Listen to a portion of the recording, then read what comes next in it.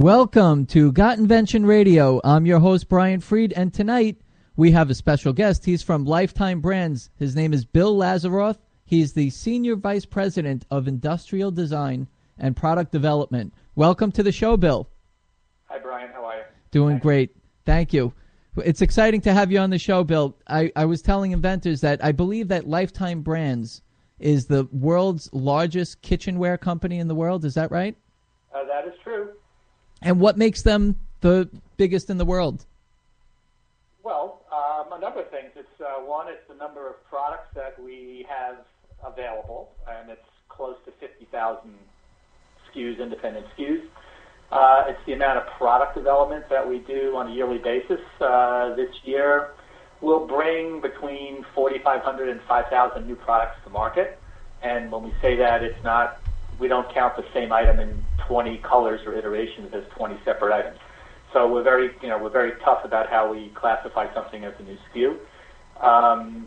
We are the dominant player in food prep in terms of kitchenwares. We are easily the largest in-house designer, manufacturer, and supplier of that category of goods. Also cutlery, which is a really big category in food prep.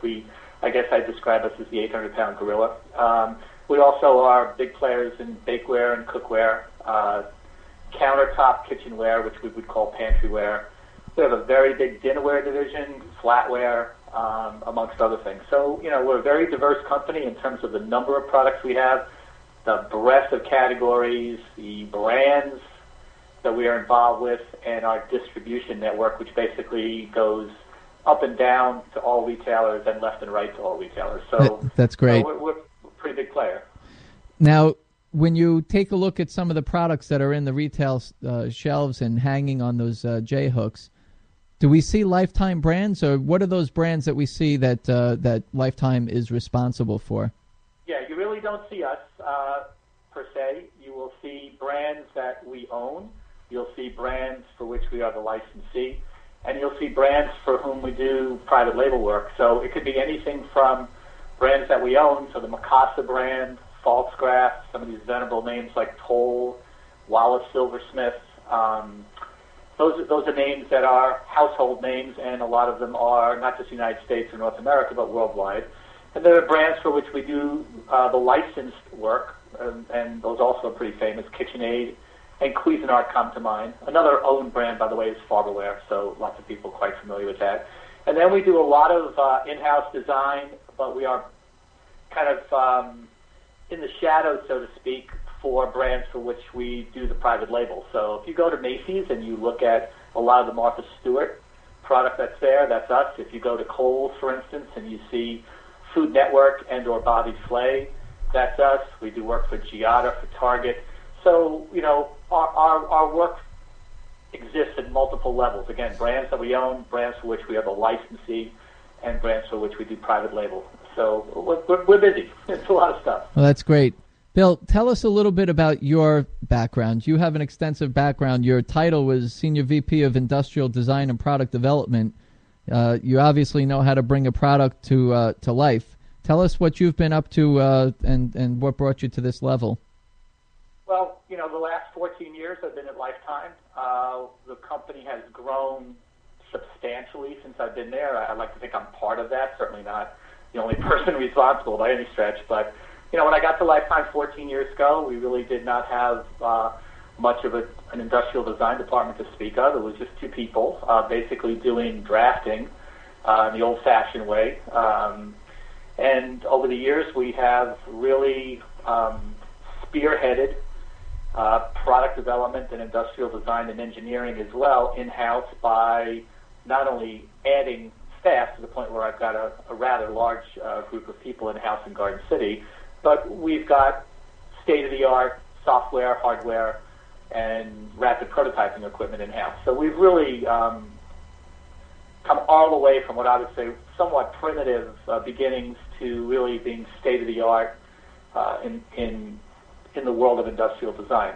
Previous to my experience at Lifetime and my work at Lifetime, I was a retailer, had my own retail stores, And I think I learned a lot about consumers, what consumers are looking for in products, be they new products or quality or whatever ways you want to think about products, customer service, and also really tried to teach myself and learn as much as I could about what makes a good product, the materials involved, the material science, manufacturing processes that are involved, and get a real good understanding of that as well. And I mean, I could go back and back and back in time, but I would say within the last, 25 to 30 years, between my retail background, being on that side of the fence, and then being able to take all that expertise and experience to Lifetime and incorporate it into helping develop the company, both from an industrial design perspective and a brand perspective, and now into what we're looking to do in terms of a global perspective. I think my earlier experience was invaluable. Well, Bill, I have to say, just from my experience of, I've been at Lifetime Brands headquarters in Garden City, New York, several times, and I'll never forget where we ended up meeting in the in one of the rooms there, and you brought me to the prototyping area and basically your work area with all your team and all the prototyping machines, and that was something that really stuck with me. It was so impressive, but what's even more impressive is how passionate you are about what you do. It's unbelievable, and look, you have a great team there, and you're coming out with super products, and that's why you're the top of the kitchen world with all these different SKUs and different products and constantly developing. Well, the prototyping thing is key because what it's allowed us to do, and I give the rest of senior management who's been supportive of all my requests over the years. They don't see me that often in their office, but when I walk in, they know it's going to be expensive.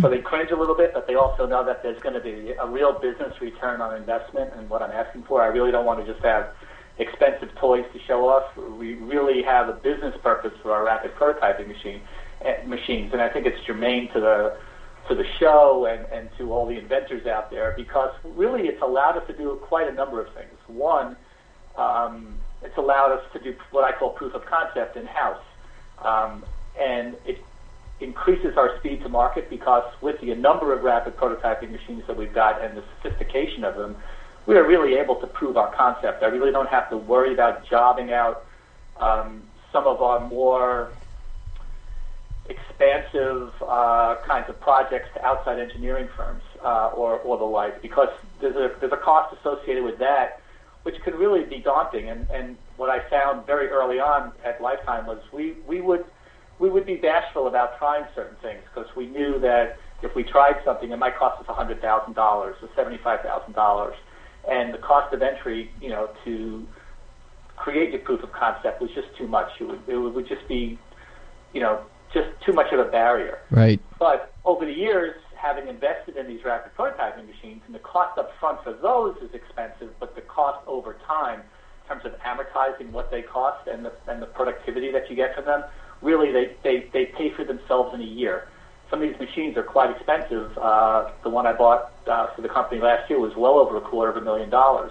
But I have to tell you, what it produces back in business and saves us in outside costs, and what more importantly and most importantly, what it allows us to accomplish and try to accomplish in-house is incalculable. We try to do certain things and manage to do them and prove our ideas in-house for some pretty way out things that we never, I know for a fact, we never would even have tried if we didn't have the in-house capabilities with these machines. We just would have passed on the idea in the first place and lost the opportunity for all that business. So, right. Well, you know what it is? You said two key words there: senior management. That means, you have and your company has the resources to be able to do that, which is fantastic. Now, let's talk about the inventor. There's so many inventors that on a daily basis ask me where they can make a prototype. Then you have the serial inventors that all they want to do is come up with an idea and spit out a prototype just so they could see it and feel it and feels like type of experience. And now, actually, one of the main sponsors of Got Invention Radio is Mojo printers, which are desktop rapid prototyping machines. So, Bill, do you have experience with those type of machines? And maybe you can help the inventor out. Look, we have great ideas, so we think, and most of us have great ideas, and, we're at all different stages of our invention process. But here, there's inventors that have this idea.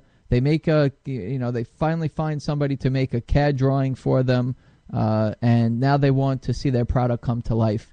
What would you say to the independent inventor out there to be able to make a prototype? Well, first, to answer your first question, I love those desktop printers. One of my goals in the next couple of years is have every single person who works for me have one of those at their desk. Logistically, that would be a great thing. In terms of getting time on our rapid prototype machines, we've got over 30 people in house, and so if they're all working on something simultaneously, and that happens quite often, and they're all trying to get time on our printers, sometimes there's a day, 2, 3, 4 day delay, especially trying to build big parts or multiple parts that then have to be assembled. Mm-hmm. So one of my goals is to have every single person have one of those desktop printers, and with economies of scale and the cost of these things coming way down to about $4,000 or $5,000, for a company like ours, that's eminently doable. To answer your second part, for the individual inventor, I think that's a question, again, of scale. If you've just got the one idea and, you're really not the serial inventor, I don't think that's a wise move. But if you are somebody who's really productive and is constantly coming up with ideas and really, want to get to those ideas, the proof of those ideas faster, definitely worth the investment. And I think it's analogous to what I was talking about before. A company like ours, if once or twice a year we were going to come up with a big idea and we wanted proof of concept, it'd be idiotic for us to invest in these big machines that we've got and all the material and the support and the maintenance costs and all that other stuff that's associated. But we are serial inventors. We are constantly coming up with stuff every day, every week, 52 weeks a year, and so it makes sense for us. And so I think it would make sense for an inventor who is equally, productive. Mm-hmm. And that doesn't mean they have to come up with an idea a day, but if you're someone who comes up with a multitude of ideas all the time, surely pays to be able to do that kind of thing in-house, and surely is too expensive, likely too expensive to keep jobbing your stuff out. And I guarantee you, Brian, that there's lots of people out there that go, oh, crap, $20,000 to get that done or $10,000 to get that done. I'll just wait. I'll just pass. I'll just not do it. And, one of the principles I talk about when I lecture at different colleges or in-house is the whole principle of simultaneous invention. I have to tell you, it happens all the time, and that's why speed to market is so important. And I would urge anybody, either as an independent or as a company, if you think you've got a really good idea, make sure you've got the wherewithal, if that's equipment, software, whatever, to get to that idea as fast as you can, because surely someone else is going to come up with it also. Sure. And with the way the IP law is going to change very soon, actually next month, it's really, as you know, it's going to be first to file, not prior art. Right. You're referencing the United States Patent and Trademark Office America Invents Act. Yeah. Mm-hmm. So that is a big deal for everyone, not just big companies like ours, but any independent inventor. You can say, I came up with that and I have the prior art to prove it, will mean absolutely nothing going forward. Sure. It'll be who filed first. So I think the concept of simultaneous invention, coupled with what's going on with the IP law, the change in the IP law, makes it imperative for people to get to their proof of concept as fast as possible. All right. So, Bill, we have this independent inventor then that isn't a serial inventor. They have one idea or two ideas, and you have many of these type of inventors. What do you tell them if they want to have a prototype made? Where do they go? What do they do? When I first started getting my prototypes made, I didn't know what ABS, polypropylene, all these different types of material, and one costs more than the other, and different processes. Maybe you could just give us some tips on what we need to do to find where we should make one and what we should ask, just to kind of make us a little bit more educated when we do shop around for a prototype. Yeah, absolutely. I think, people like that would be in the same stage and same phase as Lifetime was before we had rapid prototyping. So the question would be, well, how'd you guys get it done? What did we do? And we really looked at companies that did that for a living. And in the world of the internet now, it shouldn't be very hard to find. You just look it up, and you'll find companies like 3-Axis or great model shops like Manhattan Model Shop. And mind you, I'm not pushing these guys' businesses. It's just who comes to mind right now. There's lots of guys.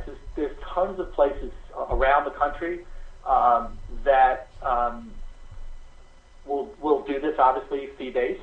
And again, in the world of electronic transfer, you guys, I'd set up something with a non-disclosure. I'd set up something that covers you for the rights of your ideas. And with electronic transfer, you get somebody to build a 3D file for you, send that file to the appropriate company. They can make that model and send it back to you. So you don't even have to go there in person. I think it's very, very easy to do that, much easier today than it was 5 or 10 years ago. There's also a lot of independent designers out there, industrial designers, who don't work for a company like mine. They are freelancers, just like there's freelance graphic designers and stuff. And those are easy to find. You can go on websites like Core 77 and find them. Right. We've mentioned Core 77, Core Afloat. There's right. There's a bunch of those. That's great. This is great information. Bill, people can always say what you should do, but when you're actually telling us where we can go and how to do it, that's very important to us, because we get off we listen to the show, then we get offline and we go, okay, now what? How do I find that? So we appreciate you giving us. It's okay. You can give us references. We need to know where to go. Okay. So I don't think we want to spend too much time. It's up to you, but I think if you went online, for instance, and just typed in the information, such as rapid prototype houses or 3D engineering firms that do this for a living, you'd come up with just a wildly long list. And again, going to websites like a Core 77, and all these things have tentacles, by the way. So you go onto one thing and it kind of leads you to another place. Right. But I think that's easily found today. No, that's perfect. More so than ever before. And of course, the prices are going to vary. Mm-hmm. And you mentioned materials. It really is going to depend. I can't recommend any particular material because I don't know what the product is. You might need somebody to make a real casting for you, and that might limit your resources. If you're looking for just stereolithography, that's a different thing. If you're looking for something to be made in a particular plastic, like an ABS or a polyethylene or a polypropylene, or you might need something done in a nylon 6/6 or some type of phenolic because there's heat involved.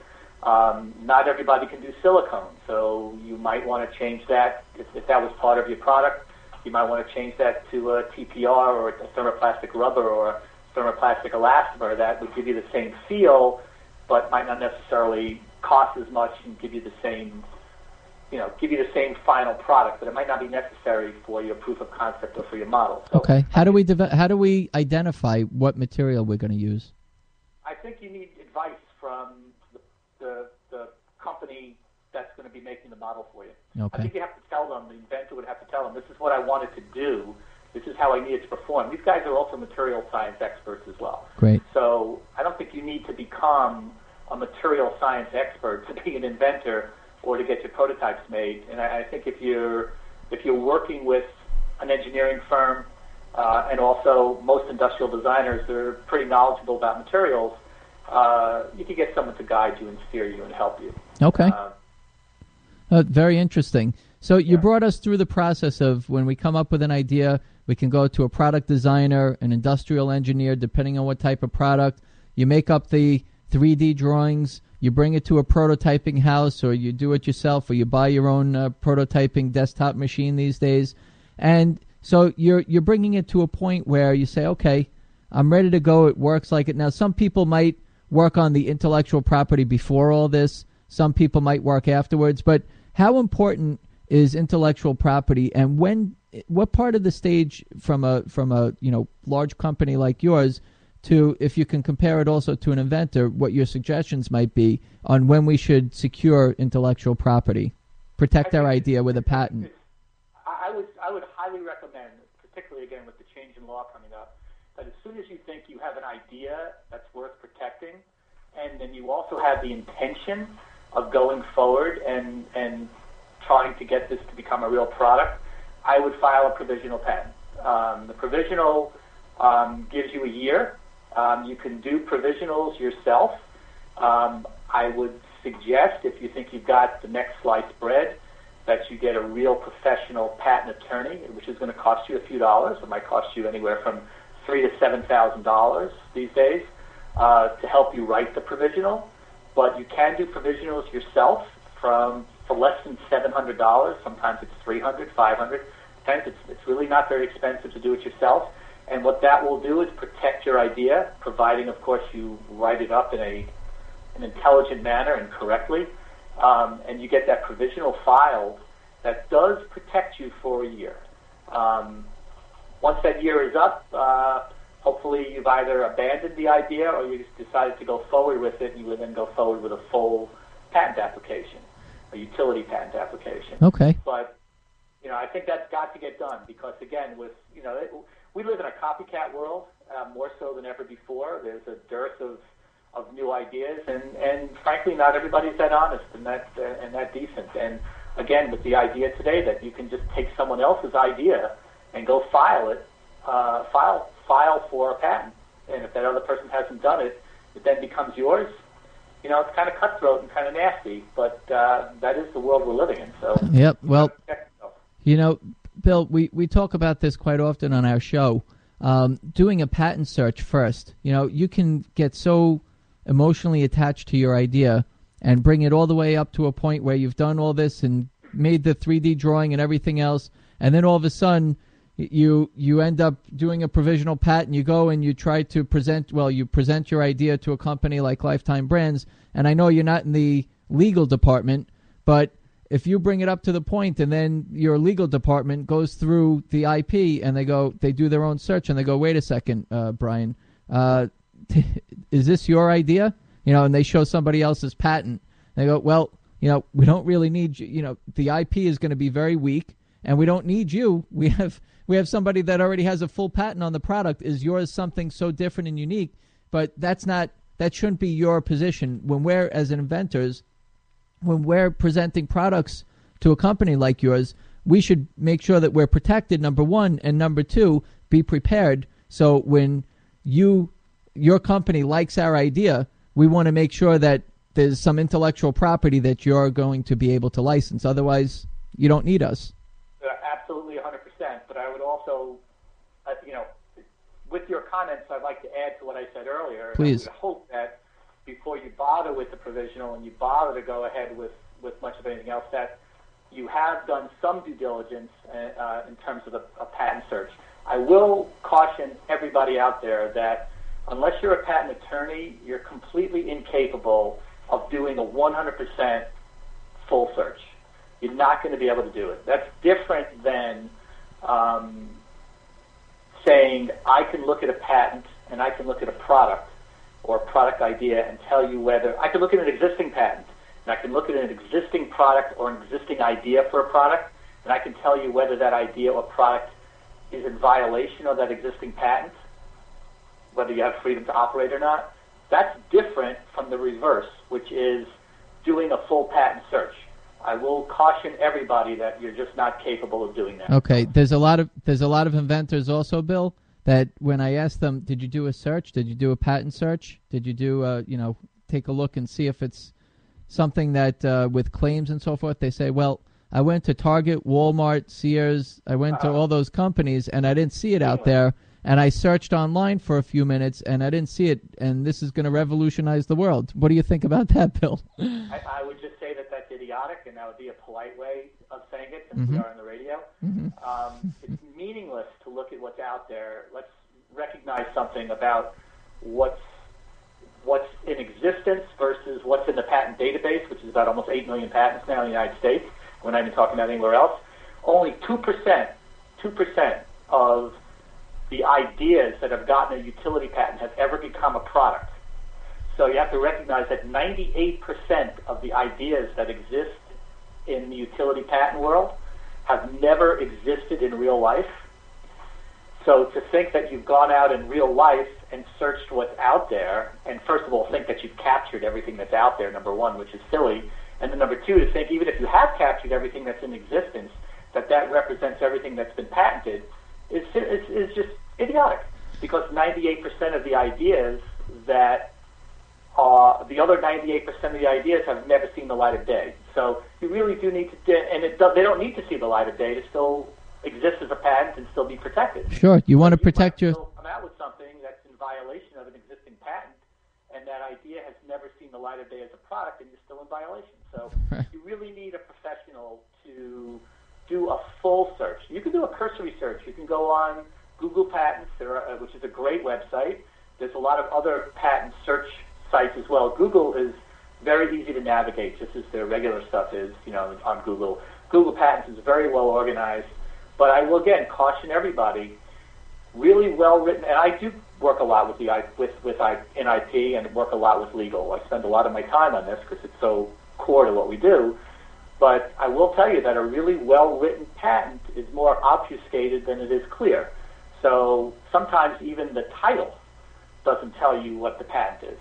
And if you're searching for, say, cookie sheet, and you think, well, I'm going to look at cookie sheets or baking sheets, and I'll type that in, and every cookie sheet and baking sheet in the world is going to come up. Trust me, that's not the case at all. And then unless you've got some type of really sophisticated computer search program with these algorithms that are built in for all these search words, you have to find it in title or look in the abstract or look in the body or look in the claims. You could spend your life looking to capture all the existing patents for one idea. Right. I leave it to the experts. That's why I'm a believer in specialists, and it's an art, the way these patents are written, and if you want to protect your idea properly, in my opinion, and be able to capture a licensee like a Lifetime Brands, you want to make sure that you do your due diligence, and at the same time, you also don't want to waste your time, money, resources, everything else when it's not your idea and it's somebody else's. Yeah, and the second part of that is, which you touched on, and I was touching on as well, is okay. Let's say you were good enough to capture all of the 6,373 patents that are out there for, say, whisks or garlic presses or whatever. Now you have to read them all. Now you have to go through all the claims and analyze what they're saying has been covered. There's very few people that are not patent attorneys or skilled in that art who could even think that they could do that. So it's a terrible hubris to suffer from, to think that you are capable of doing that as someone who's not doing that as a professional. So again, if you think you've really got something and you think down the road there's going to be a payoff, it's worth investing on the front end to get it done right. Okay? Thank you. From a filing process, both from a search process, and really as we continue to talk from the rest of this, from a business process as well. Absolutely. Thank you for that information, Bill, and your insight to that. I'd like to move on to this point, which is very interesting, because when I first started and I was working with certain licensees, my expectations were kind of mismatched. And working with other inventors that also license products, it comes up time and time again. And I'm talking about development time of bringing a product to market.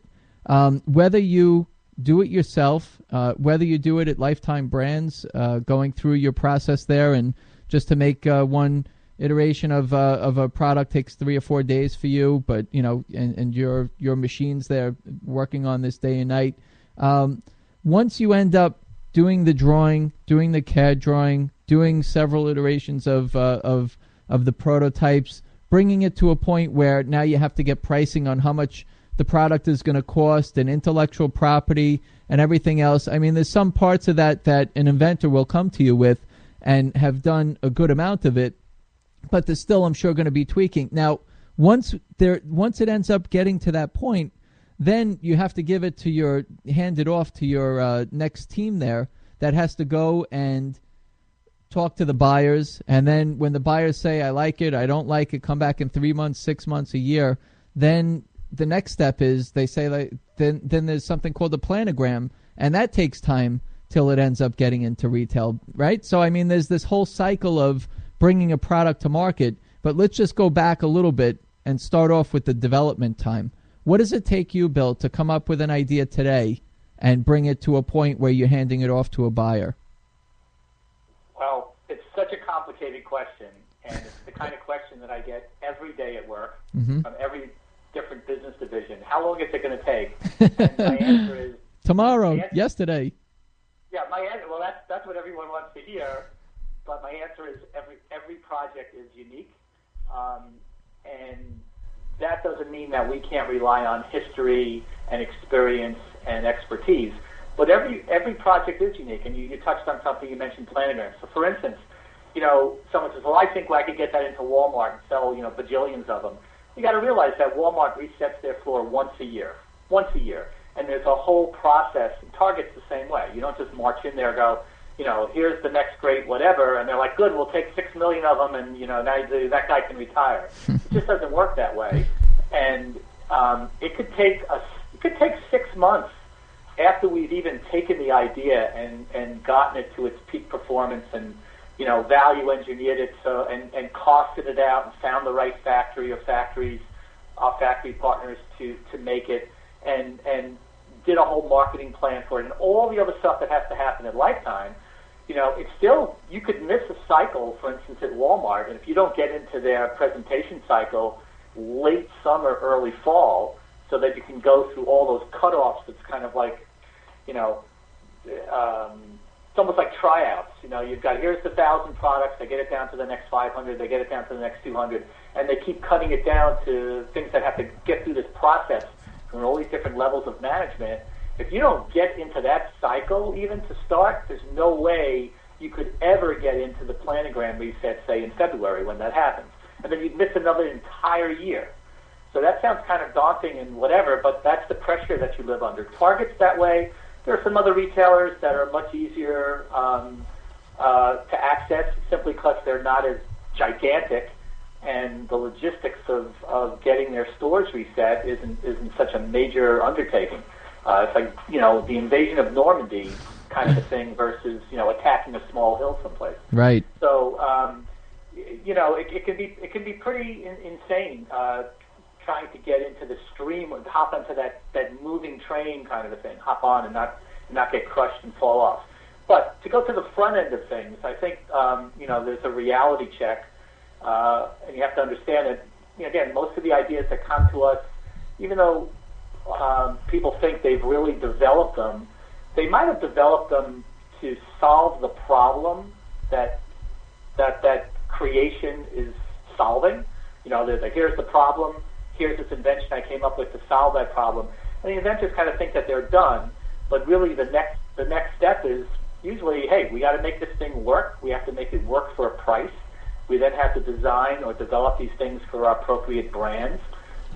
We then have to, again, do all the other logistics, meet with our factory partners, work out the details, fight about costs, negotiate, figure out packaging, marketing, etc. Then our sales team has to get involved as well. And sometimes that happens before we even do anything, just to see if there's gauge interest. So there's a lot of those things that have to happen. And again, then there's all the other stuff like, inventory control and projections and et cetera. So there's a lot of practical stuff that has to happen. But, right. But I would say the majority of things that we have seen from outside inventors that have come to us, I'd say they're maybe half done. And one thing my group and I are very, very good at is taking a really good idea and making it even better. And that's something, we take a lot of pride in. And we also are able to take an idea because of the breadth of brands that we've got. We can take an idea and turn it into 20 different things just from that one idea. One good example, if I can give you one. Sure. So we had a guy come to us a couple of years ago with a very cool invention, an odor-absorbing splatter screen. I don't know if you've seen it or not. But, splatter screens have been out there for a long, long time. They're circular mesh items with a handle, and you cover a fry pan or a saute pan, and if you're, instead of grease flying all over the place, it captures the splatter and keeps it inside the pan while smoke or whatever can come through. Now, that's a great thing for the splatter, but it's not a great thing for the smoke and the odor, for instance, if you were cooking fish in your house. So this one gentleman came up with an idea of putting an active carbon filter in between the two layers of stainless steel mesh on this splatter screen. And he got a utility patent for it, came to us with it, and we thought it was just absolutely the greatest idea. And you know what? We were all right. It's one of the greatest ideas. And we're selling hundreds and hundreds and hundreds of thousands of these to all of our different retail partners, but all in different iterations, under different brands, at different quality levels, and different styles. So with a company like ours, it's not just one version of it. We went to town on this thing, and I would honestly say, Brian, within 3 weeks, we had maybe 30 to 40 new designs, and then each one of those designs took on a life of its own based on the brand that we wanted to apply it to. And this item has gotten distribution everywhere, from Walmart in one iteration under one brand, all the way to Williams-Sonoma, and all the different levels vertically in retail in between. I mean, it's just been a major success story.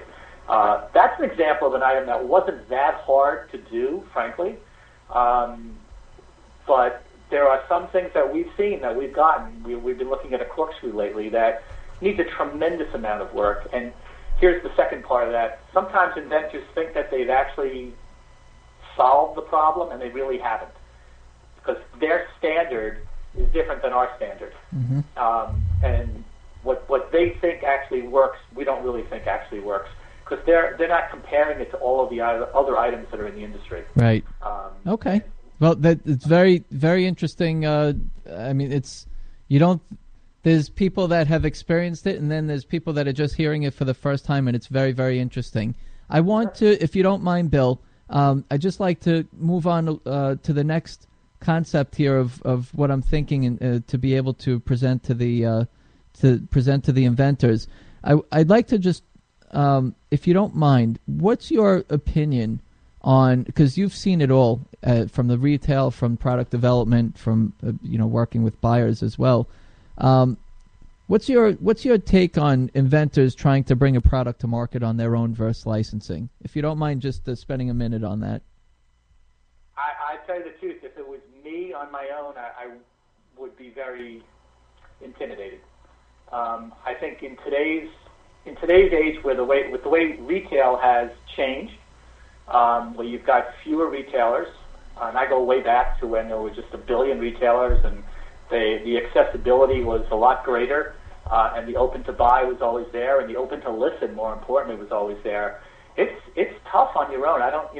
Look, we're one of the biggest companies on the planet in our industry, and we have a hard time sometimes getting appointments. So I don't know how an independent inventor would really feel that confident today trying to get an audience with the big retailers that are out there. Mm-hmm. I don't know how they would do it. In fact, I don't think they would be able to. Now, there are other channels.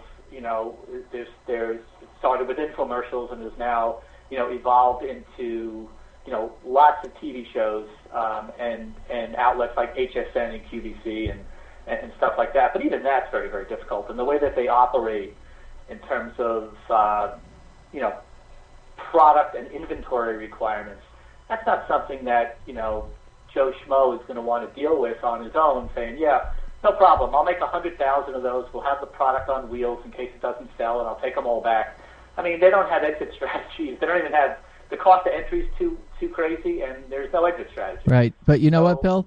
Just from another point, because I've experienced personally licensing products and also manufacturing and going to retail to buyers and doing all that. So I have to say that it is possible because I've done it, but it's very, very difficult. And I just brought this story up, I think, a couple weeks ago because it happened to me only a few months ago, and we're in August of 2012 right now. But I went to a buyer with a product, and the buyer loved it.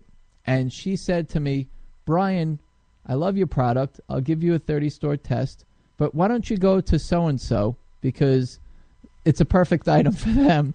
Basically, she said, Brian, I don't feel like setting up a whole new vendor account information, worrying about logistics, having your one product. You ask, it seemed like the way the stores have consolidated that they choose to consolidate their vendors. So instead of me manufacturing, which I was able to do and I did have inventory, they would prefer to just kind of put it on a line that's already existing in their stores. Without a doubt. There's no doubt about that. That's another big part of it. But you remember, you're a pretty special guy, and you now have a track record, and you've done this before, so you've got some confidence. But you're also quite the exception. I think the path that you've taken is unique versus, you're more an anomaly than you are the rule, for sure. And I think the success stories that you have, while and I'm being very frank here, while they're refreshing and really uplifting, I think they're extraordinarily unusual. And I'm not trying to say, always go to, a bigger company and have them do it for you. But I have to tell you, in today's world, it is so difficult to take care of all of that other stuff as an independent person. I mean, you got to remember, the audience that I think we're speaking to, and based on some of the questions that we started off with, you got a lot of folks that are just trying to figure out how to get the darn thing prototyped and made and presentable. I think trying to take on all of that other stuff, manufacturing, distribution, marketing, blah, blah, blah, when you've got companies that are experts in that will take on all of that for you and also incur the cost of tooling. If someone comes to us with some complicated corkscrew, for instance, tooling might be $100,000, $80,000, $70,000 for something. That's another major cost for an independent person to take a huge risk on, with the hopes that eventually there's going to be an ROI on that. It's going to be return on investment. Right. If you come to a company like Lifetime or other companies in the industry, and we say, hey, we love the idea. Sit back. Here's your percentage of sales. Okay. Here's your royalty payment. Relax. We got everything else. We got everything else covered. We will do all the industrial design drawings. We'll take care of all the mechanical engineering. We'll take care of all the negotiating. We'll take care of all of the tooling. We'll take care of all the manufacturing, all the shipping, all the selling, all the accounting. You just sit home and take your cut. Wow. To me, that's a little easier. Now, I just want to say I think you're a special guy, and I think you're very much the exception. Thanks, Bill. But I make an example because it is possible, and what really pushes me is to set an example for the inventors that it can be done. And believe me, I've lost plenty of sleep, and again, the show is not about me, but there are different journeys and different paths that people can take. And in this day and age, also with viral marketing and going online and putting your product out there, making a short run and getting some activity and then getting some traction from other people. I mean, there's different journeys to take, but the path of least resistance is to bring your product up to a point where you have it protected, and then even if it's protected on chicken scratch paper, to bring it to a company that can license it and take it all the way for you. It's not going to happen overnight, just like we spoke about with the development time. It takes time, and then once you end up developing it, then till it gets into the retail for mass distribution is another story. But it's great information, Bill. Really, really appreciate this insight from somebody of your caliber, being able to present this information to the inventors. I'd like to go into the next quick topic here. All these topics we can have a whole show on. But if you don't mind, now that we brought it to a point where maybe we might choose to manufacture our own product, and I'd like to talk about the way Lifetime, or just in general, manufacturing products versus, let's say, an inventor that might not want to license their product and manufacture it. Tell us what your experience is for manufacturing in the U.S. versus China and overseas. Well, it has changed dramatically in the 14 years I've been at Lifetime. When I got to Lifetime, I will tell you, we've all, those of us that are old enough, and I think if you're 35 years old or 30 years old or older, you're old enough. You've lived through the Industrial Revolution of China, which hasn't taken that long. It's taken maybe 20 years, 15 years for China to become this unbelievable economic powerhouse. And they've done it in an interesting way, and they've done it in a way that's never been seen before. And I think, what I've lived through with Lifetime is a pretty good illustration of what's happened. When I got there, We made nothing in China. Nothing. Absolutely nothing. Most of our products were made in Taiwan, Korea, and Europe, and the United States. And we did not believe at the time, and I think we were right at the time, that China was capable of making anything. It was all cheap junk. They were great at copying things in a very poor way. Really didn't have the expertise or the equipment or even the economic wherewithal, particularly in our industry, to be important. But that changed really, really fast.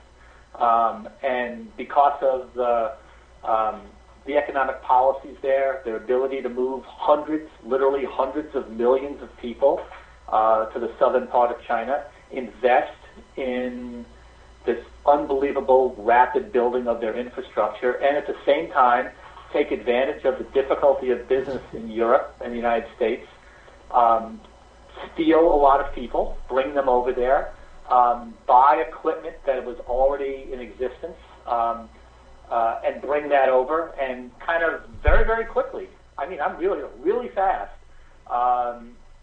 be in the business, so to speak. I'll give you a couple of good examples. We don't make spaceships, and we don't make cars, and we don't make the most, we don't make stuff of that ilk. We're making housewares and making tabletop products, but some of what we make requires real precision, and it's stuff, the tolerance is the word that we use. The tolerances are off, even just the slightest bit, and by that I mean fractions of a millimeter sometimes. The product just doesn't work. It doesn't not work well. It just doesn't work. For instance, a can opener or a corkscrew, there are very, very high tolerances on those types of products, and it's not a question of, it'll kind of get the can open, it'll kind of take the cork out. No, it won't open the can at all, and you'll bust the cork, or you'll break the bottle. It's just not going to work. And those are rather sophisticated items, believe it or not, and very tough to make.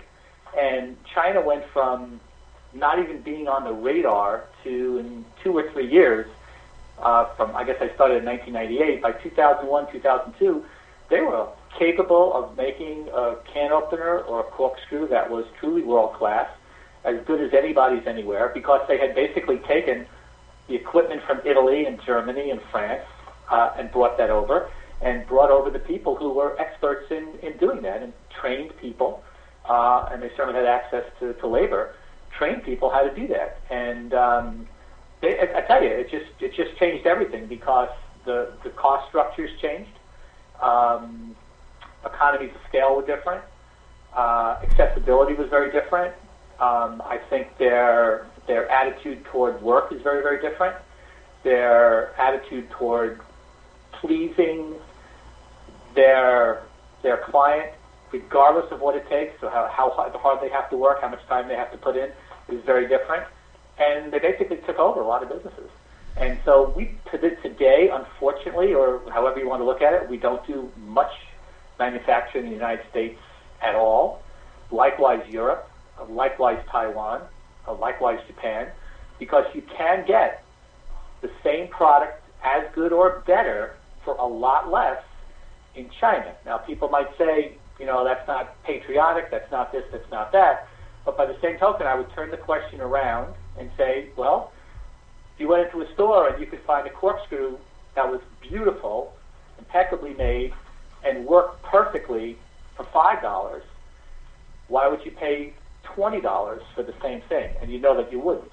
And that's been borne out. We have tremendous amounts of information and analysis on rates of sale for products at different price points, and the American consumer has gotten spoiled, for better or for worse, for products that are very well made at much cheaper prices. Sure, and absolutely. And you know what, Bill? Sometimes, I'm completely patriotic. I'm all for United States manufacturing and so forth. At the same token, there's been products that I've come up with that were too high priced to be able to be made here, to be able to reach retail and be able to even make a profit. I would lose money if I wanted to make it at the price points that consumers were telling me they would want my product. So then when I bring it overseas and I end up getting the pricing, fine. So the United States, unfortunately, may lose out on the manufacturing of that product, but then if we weren't able to make it here at all because nobody would buy it, then it wouldn't even be a product to be able to and the point is, so it's made there, then it has to get shipped to the ports here in the United States. Then there's somebody that has to take it off the docks and there's all the logistics side of it, and then there's all the people who have jobs in the stores that have to take the products and stack them, and then the retailer making money and the consumers buying it. So there is that point of it is adding to the economy. It just, we lost out, unfortunately, on some part in the beginning. Absolutely. I feel exactly the way you're doing, but that's the reality of it, and there's no escaping that reality. Yeah. And until everybody says, hey, I don't mind, I'll pay 3 times or 4 times more than that product currently costs just so I can buy it here, that's not going to happen. So unfortunately, there are certain sectors of manufacturing that have really gotten hit hard. Certainly the housewares industry isn't the only one, but it's even plastics manufacturing. Mm-hmm. A good example would be the only thing that's still competitive, and barely, would be one-piece parts that are plastic molded parts here, because there's no labor involved. Anytime you start adding labor, the cost of labor here is, so much more, so many, the multiple times, versus what the cost of labor is in China, that even having to ship it over here and have that cost of container ships coming and all the unloading and the whatever, it's still so much cheaper. And the net retail is so much less. And frankly, we could talk all we want about, getting to the American consumer, but we still have to get it past the American retailer first. And when those buyers just say, hey, like you just said, we're not gonna be able to retail that at $20. We don't want to look at it. You have no choice but to look to where you can manufacture it at a cost-effective price, and that's just reality. Right, Bill. We have a limited time on the show, and there's so much to speak about. I'd like, if you don't mind, I'd like to talk about, just for a moment, if you don't mind, just as a reference on what I've heard you speak at an Inventors Day at Lifetime Brands, what Triz is. Okay. Triz is a pretty complicated thing, but I'll try to make it as digestible as possible. I have this theory that, it's not my theory, but Triz is part of this theory that I have about really what's going to make you an effective inventor, effective business person today. And it's really combining, your abilities as a problem solver to be able to take that, come up with an innovation, and then your entrepreneurial skills. And you really need to combine all 3 of those things today to be successful. And, I think before we even talk about Triz real fast, you have to talk about what really an innovation is, because that's a word that gets thrown around a lot. Everybody says, we're innovating. And, the dictionary definition of it is really something new, but that's really not the way we think about it in the world of business. And it goes a little bit to the conversation about intellectual property. To me and to my company and to most people that I know in the world of business, an innovation, a real innovation, is the implementation of a new idea, and it has to be profitable. So it's not enough just to come up with a new idea, say I came up with something new, because, like I said, 98% of the things that have utility patents never see the light of day. That's not enough unless you can really implement it, and when you implement it, you can make a profit. As far as I'm concerned, it's not an innovation unless you can do that. And I'm certainly not the originator of that idea. People like Joseph Schumpeter, guy who came up with the idea of creative destruction, an Austrian economist back in the 1800s. I mean, that's really his definition of it. And in the world of business and in real innovation circles, that really is the thought process. So you go to Triz, and Triz is an anagram for theories of inventors' problem solving, but it really comes from the Russian. It's a phrase, Teoria Reshenia Izozobratolzik Zadat, so T-R-I-Z. It's really where that comes from. Don't try to repeat that. You can hurt yourself. But really it was developed by Heinrich Altschuler in the at the mid-1900s, 1930s, 1940s. Really one of the geniuses of the 20th century, and he and a group of like-minded geniuses looked at things that were new and said, how do people come up with new ideas? Is this just bolts of lightning, just, boom, out of nowhere? Or is there some kind of systematic method that could be the underpinning of all of the new ideas that people come up with. So he said, well, where's the best place to look and search new ideas? And he said, well, the patents that have been issued. And he and his fellow geniuses, which is really what they were, they literally studied hundreds of thousands of utility patents. Because if you think about it, utility patents are the documentation, right, of what's new ideas. They're not obvious, and they haven't been done before. And we're documenting that by giving them a utility patent. Mm-hmm. So he said, let's study them all. And is there some kind of consistent, repetitive methodology that people use, whether consciously or unconsciously, that allows them to keep coming up with new ideas? And believe it or not, the answer was yes, there is one. And they didn't set out to find an even round number of 40, but when they were all done studying hundreds of thousands of patents, they found 40 underlying principles that all these different inventors from all over the world were somehow using, whether they knew it or not, to continually come up with new ideas. So what's the value of that? And I'll mention a few of them, and just people can certainly look this up and study it for themselves. But how do we look it up? Is it a book? Is it a paper? Just start at TRIZ, TRIZ, and it'll take you to a million places. You could also study Heinrich Altschuler, Altschuller. There are alternate spellings of that because it's translated from Russian, but Heinrich Altschuler is Genrich, Altschuler, or TRIZ, and you could look that up, and it will take you to a million places. But basically, you'll find the 40 principles of TRIZ that Altschuler uncovered. And the value of it is, if I were an inventor today, and really I am, because that's part of my job, is to constantly come up with new ideas, not just for product, but for business and other applications. I would love it if I could sit there and go, you know what, I'm having a mental block, or I'm looking at a problem and I'm trying to solve it, and I have these 2 or 3 or 4 methods that I use all the time, and they're really not working. Either it's an unsolvable problem, or I just don't have the right method. What if I had other methods?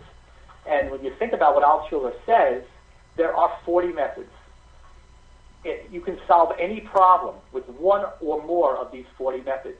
So if you become a master of TRIZ, you likely can solve most any problem. And certainly within the world of what we do, which again isn't applied physics or something, quantum mechanics.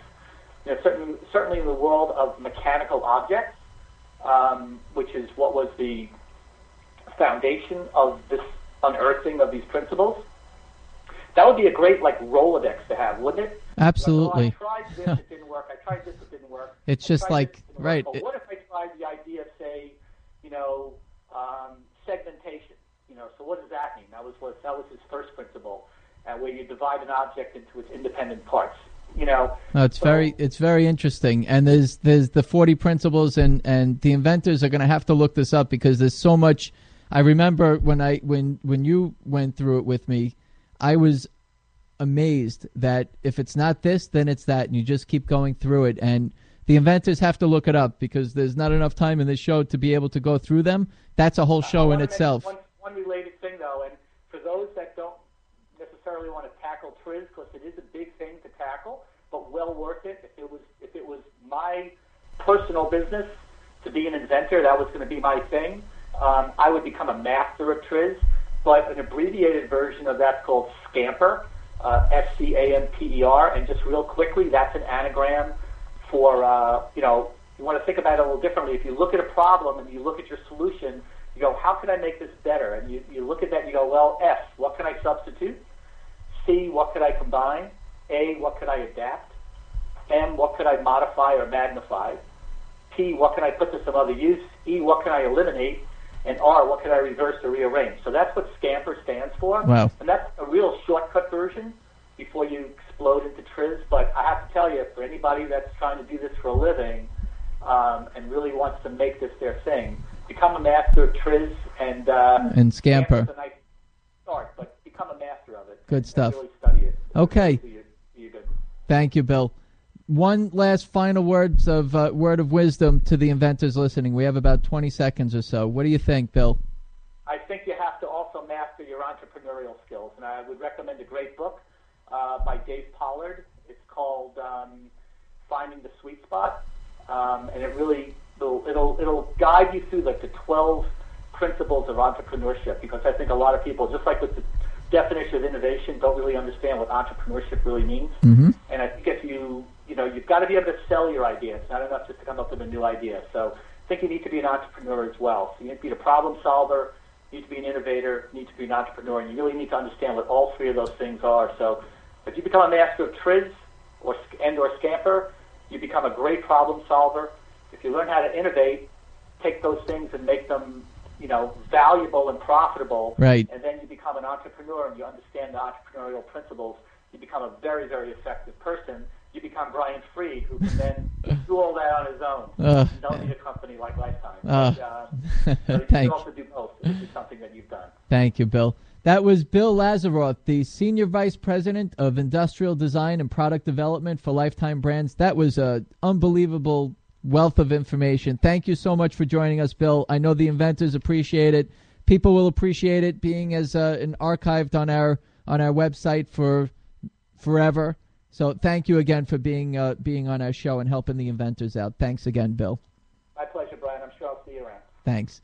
And we'd like to thank the sponsors of Got Invention Radio, Inventors Digest Magazine. If you're not a subscriber already, please go to any of the pages of Got Invention, click on the banner for Inventors Digest, sign up, and get your magazine. And, of course, go to inventorsdigest.com. There's always great information and resources on there. Like to thank one of our big sponsors, Mojo 3D Printers. Thank you so much for being a sponsor. Inventors, now's your opportunity to be able to make prototypes at your desktop by your computer, just like a regular printer, but it's making rapid prototypes.